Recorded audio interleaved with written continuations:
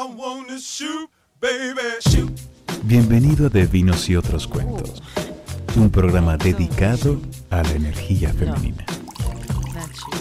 Acompaña cada semana a Eugenia Morgado y Estefanía Mattison en una típica conversación con tus mejores amigas. Real, directa y sin filtros. Hey, yeah, I wanna shoot, baby. Bienvenidos a De Vinos y Otros Cuentos, un programa diseñado para empoderarnos a todas nosotras las mujeres, y recuerden que nosotros siempre creemos en que debemos apoyarnos las unas a las otras, no simplemente competir con las unas y con las otras. Yo soy Estefanía Mattison y aquí estoy con Eugenia Morgado, y ya ella vino a retomar lo que por ley le pertenece. lo mío. Aquí estoy de nuevo.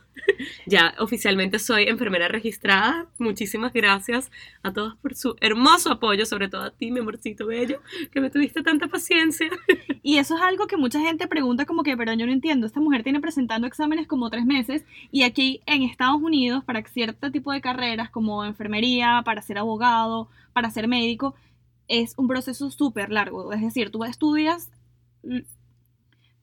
lo que dure la carrera y después tienes que presentar exámenes y certificaciones. Es súper, súper largo. Entonces no es como que ella, no es que falló todos los exámenes anteriores, es que son muchos exámenes, pero ya pasó por el último y lo aprobó, lo cual estamos todos increíblemente orgullosos. Felicidades. Ay, gracias. Y de hecho, justamente mientras estaba yo estudiando y en mi día a día sumamente sumergida en los libros, en la rutina y en todo esto, me puse a pensar y me di cuenta que en nuestro día a día tenemos tanto poder para hacer cosas que nos den más poder aún, que nos empoderan, que nos hacen sentir mejores a nosotros mismos como seres humanos y a los demás que nos están rodeando.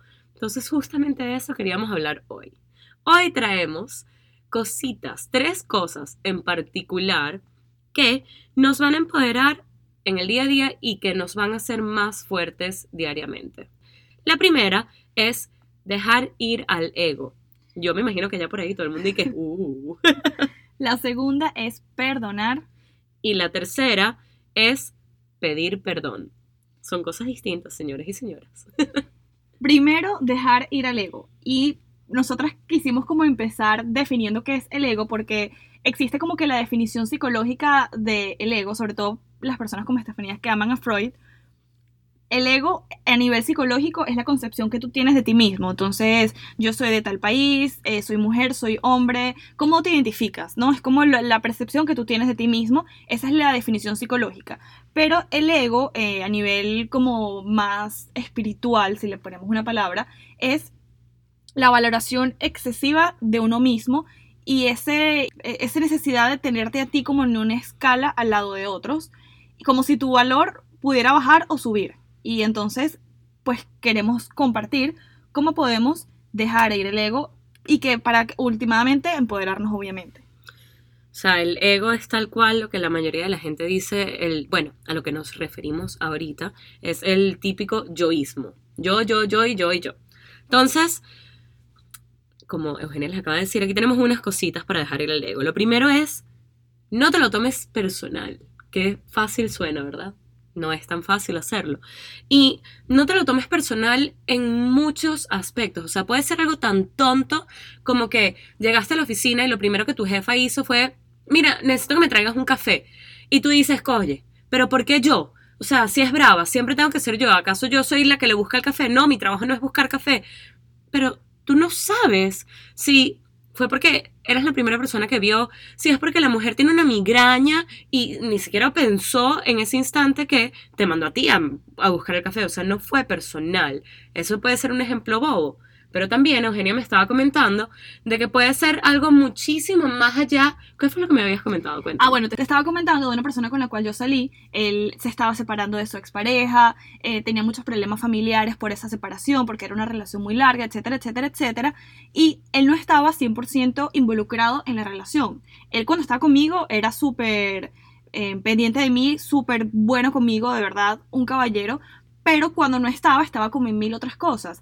Obviamente el ego herido mío, lo más fácil fue decir, claro, es que yo no le gusto lo suficiente, si yo le gustara lo suficiente, porque eso es otra película que nos han metido en la cabeza, que cuando tú conoces a alguien que es la indicada, tú dejas todo por esa persona, y no es así. A veces una persona te puede gustar lo suficiente, puede ser lo que estás buscando, pero no es el momento.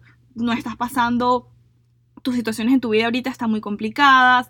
En este caso él estaba pasando por la ruptura que involucraba a su familia, entonces no tenía nada que ver conmigo, no funcionó porque para él no era el momento de tener una relación, pero no tenía que ver con que yo no le gustara lo suficiente. Y a mí me costó un poquito entender eso, porque tú lo dices, como dijo Estefanía, es súper fácil decir, no te lo tomes personal, pero cuando estás allí, obviamente sí, tu primera reacción es decir, eso era que yo no le gustaba.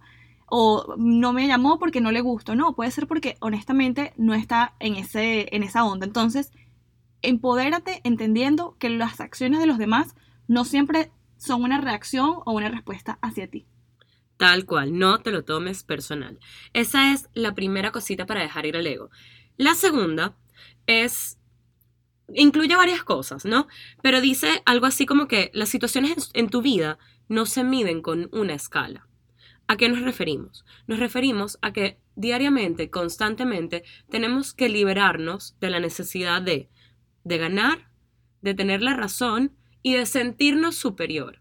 O sea, de verdad que esas tres cosas, es muy chévere querer ganar si estás en una competencia, o sea, si estás jugando mímica, o sea, si estás jugando un juego de verdad. Pero la vida no es un juego. No toda situación va a tener un ganador y un perdedor. No tienes por qué hacerte ver, sentir superior enfrente de todo el mundo todo el tiempo. Porque, lamentándolo mucho, lo único que esas acciones, si las queremos buscar constantemente, queremos siempre ser el ganador, queremos siempre tener la razón, queremos siempre ser superiores, lo único que nos va a llevar es una frustración terrible, porque así no es la vida. La vida no es una escala de hoy gané tantas competencias, hoy fui superior en tantas ocasiones. No, libérate de esa necesidad de ganar, de tener la razón y de sentirte superior. Y por último, deja ir la necesidad de tener más. Nosotros como que, claro, estas son cosas que se pueden parecer muchas las unas a las otras. Por ejemplo, tener la razón o ser superior, por ejemplo, se ve muchísimo en las redes sociales, pero a veces tener más es simplemente como un hecho de queremos acumular más. Queremos tener un ejemplo, voy a poner un ejemplo súper básico, pero creo que a todos nos podemos sentir identificadas. Queremos tener más zapatos y a veces ni siquiera tenemos necesidad de esos zapatos o no estamos en el mejor momento para comprarlos, pero es como que tenemos que tener más. O ya me vieron estos zapatos 2 veces, no me lo pueden ver una tercera vez. O tengo que tener más seguidores en Instagram. Hay veces que sí, tú quieres crecer tu Instagram porque tienes un negocio y es importante porque eso va a ayudarte a crecer tu negocio y es una decisión estratégica, pero es algo que es estratégico, no es algo que representa al ego, que es lo que estamos trabajando ahorita, de cómo dejar ir a ese ego, que a veces queremos tener más seguidores en Instagram porque ver que está creciendo, ver que nos siguen más o me siguen más mujeres, más hombres, eso es una respuesta al ego. Tal cual. Bueno, ya que hablamos de esos tips y estrategias que podemos utilizar en nuestro día a día para dejar ir el ego, vamos a entrar en nuestro segundo punto. Perdonar. No queremos sonar como un episodio religioso de que todo el mundo tiene que perdonar a todo el mundo. No. Vamos a hablar y casi que científicamente, de los beneficios y de qué es el perdón, ¿ok? Vamos a empezar por eso. ¿Qué es el perdón? El perdón es dejar pasar, ¿ok? Nosotros perdonamos a otros cuando dejamos de guardar resentimiento y no insistimos en pedir una compensación por el daño que nos hayan hecho o por la pérdida que hayamos podido sufrir, ¿ok? Entonces, importante aquí, el perdón tiene que ver con no guardar resentimiento, ¿ok? Con dejar pasar. Es importante que sepamos que eso no tiene nada que ver con olvidar. O sea, ojalá la vida fuese así de fácil y dijéramos y que bueno, yo te perdoné, quiere decir que olvidé todo lo que hiciste. No, ya va, son cosas diferentes. Es con dejar pasar, ¿ok?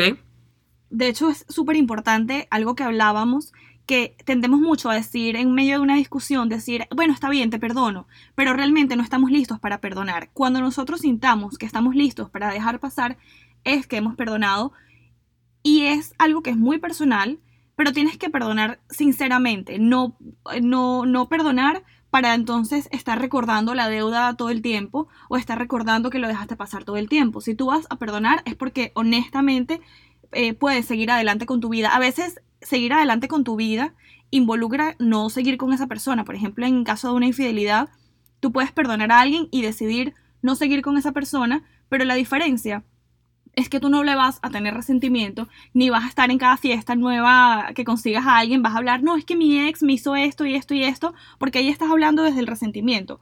Entonces, perdonar es un estado mental, no es una formalidad verbal de, bueno, está bien, sí, te perdono, para mantener las cosas tranquilas, para llevar la fiesta en paz, sino es algo que tiene que venir de adentro y que tiene ciertos beneficios, y nuestra enfermera registrada aquí nos puede comentar así como por encimita cuáles son beneficios físicos, además de todo, que nos trae el perdonar. Exacto, o sea, Eugenia lo acaba de decir perfectamente, perdonar es un estado mental, ¿ok? No es nada más una formalidad o un acto verbal. Y los beneficios son los siguientes. Tan, tan, tan. Los lentes, se está poniendo los lentes en este momento. Ok, quiero que sepan que, primero que nada, te baja los niveles de estrés. Hubo un estudio en el Hope Center University y ese estudio estaba tratando con 71 participantes y hablaban acerca del perdón y de la empatía. Quiero que sepan que aquellos que mostraron muchísima más receptividad hacia perdonar tenían un 67% de niveles de estrés más bajos que aquellos que guardaban rencor. Así que ya por ahí todos tenemos suficiente estrés en nuestra vida y yo creo que perdonar nos podría ayudar a aligerar eso. Además de eso, nos ayuda al corazón. No es en eso sí que paz y amor para todo el mundo, no. Aquellas personas que guardan rencor y que no se les hace tan fácil perdonar, tienen ritmos cardíacos más altos, ¿ok? Y aquellas personas que no, los tienen más bajos. En Duke University Medical Center también hicieron otro estudio con unos participantes que tenían dolores de espalda crónico y resulta que aquellos participantes que podían perdonar, que tenían esa facilidad para hacerlo, reportaban dolores muchísimo menores que aquellos que no podían perdonar o que les costaba perdonar. Dolores físicos. Dolores físicos, sí. O sea, como que es el dolor de la espalda. espalda. O sea, el estudio fue con un dolor de espalda de las personas que tenían la misma condición, en el mismo estado, en la misma edad, todo, y aquella persona que podía perdonar o que tenía más capacidad para hacerlo, le dolía menos la espalda, reportaba menos dolor. Por último, no, tengo dos cosas más. Reduce la presión arterial, ¿ok? Ya por ahí también. Y extiende la vida, ¿ok? Quiero que sepan que literalmente los rencores pueden quitarte años de vida. Wow, años de vida. Eso suena así muchísimo. Pero es cierto. Adultos de 66 años y más, ¿ok? Era un promedio de 5 años más de vida que aquellos que les costaba perdonar. O sea, que esa historia de A Christmas Carol del viejito amargado, refunfuñón, no es la probabilidad mayor, si estás molesta con todo el mundo. No es. Y la última herramienta, como ya les dijimos, que te ayudan a hacerte más fuerte y más empoderado en tu día a día, es parecida pero el otro lado, contrario a esto que acabamos de decir, que es pedir perdón. Y ya sabemos, obviamente, que dejamos de lado el ego, que es lo primero que hablamos. Pedir perdón, entonces, no te hace ni más ni menos, porque ya hablamos, la vida no se trata de una escala de quién es mejor o peor. Disculpa que te interrumpa, ¿sabes qué? Habías hablado ahorita de el perdonar, que teníamos que perdonar cuando estábamos listos. Aplica también para esto, es importantísimo que nos demos cuenta de que un amigo, y muchos hombres, de hecho, piensan que para callar a su mujer, uno dice, ay, sí, ya, discúlpame. Ya va. Tú ni siquiera sabes por qué estás pidiendo disculpas. Tú tienes que pedir disculpas cuando estés listo para pedir disculpas, cuando de verdad sientes que cometiste un error y que estás dispuesto a asumirlo. Aparte que el objetivo de pedir perdón es salvar la relación y seguir adelante. A veces es muy fácil como decir, mira, ninguno de los dos siente que se equivocó, nos amamos igual y vamos a seguir adelante, pero ambos están bien en su posición. Entonces, siento que cuando tú pides perdón, cuando tú sientes que te equivocaste, estás partiendo desde una relación sana en la que la otra persona sabe cómo piensas, sabe quién eres, y si tú consideras que no es el momento de pedir perdón, pues para qué la otra persona va a pensar que tú tienes unos valores o que tú piensas de alguna manera que no es genuina. Entonces, súper importante pedirlo cuando lo sientes. Y hablamos algo súper importante también, que es tomar una acción correctiva, porque si no nos volvemos como adictos al perdón, como, bueno, no importa, lo voy a hacer porque me voy a arrepentir, lo voy a sentir de todo corazón, ella me va a perdonar porque ella escucha Divinos y otros cuentos, entonces ella me va a escuchar, me va a perdonar, vamos a ser felices, y yo lo voy a volver a hacer, voy a estar arrepentido y va a ser como un círculo vicioso. El pedir perdón no termina cuando decimos, mira, discúlpame, me equivoqué, sino también tomar una acción correctiva.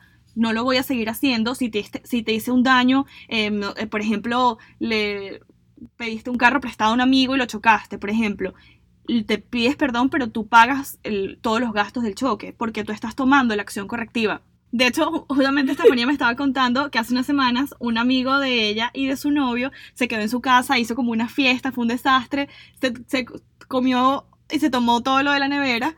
Y entonces, bueno, obviamente al día siguiente él pidió perdón, él sabe que se equivocó y les repuso toda la nevera otra vez. Entonces, no lo va a volver a hacer, él se arrepintió, él pidió perdón, pero tomó una acción correctiva de, mira, voy a tratar de, aunque no puedo borrar lo que pasó, voy a tratar de hacerte sentir mejor en la medida de lo posible. Y quiero que sepan algo sobre pedir perdón también. Muchísima gente piensa que pedir perdón es de débiles y ya se ha vuelto casi que cliché decir que no, que es de fuertes. Pero ¿por qué decimos que es de fuertes? Bueno, yo te voy a explicar el por qué. Porque pedir perdón primero no es fácil, ¿ok? Pedir perdón quiere decir que cometiste un error, como acaba de decir Eugenia, y que además lo estás admitiendo en voz alta. Porque tú cuando te vas a dormir, tú tienes a tu conciencia y tú sabes si lo hiciste bien y si lo hiciste mal. Pero si lo dices en voz alta, ya quiere decir que los demás saben que lo hiciste mal. ¿Ok? Entonces, eso nos empodera, nos hace muchísimo más fuertes el simplemente admitir que cometimos un error y, bueno, la acción correctiva, Eugenia, es sumamente importante. De verdad que yo quería matarlo, pero bueno, ya pasó. Me agradezco a la nevera con respuesta completamente. Y una cosa súper importante, que se pueden ir al episodio de expectativas y estándares. No pidas perdón con la expectativa de que algo suceda. Porque, aunque si bien es cierto que podemos pedir perdón y nos pueden perdonar, también existen consecuencias. El perdón no significa tapar las consecuencias de tus actos. Volvemos al tema de la infidelidad. Tú puedes pedir perdón a tu pareja porque le fuiste infiel y esa persona honestamente te puede perdonar. No puede dejarlo pasar, no tener ningún tipo de resentimiento hacia ti, pero ya perdió, ya no confía en ti, ya perdiste su confianza y tú tienes que vivir con las consecuencias de tu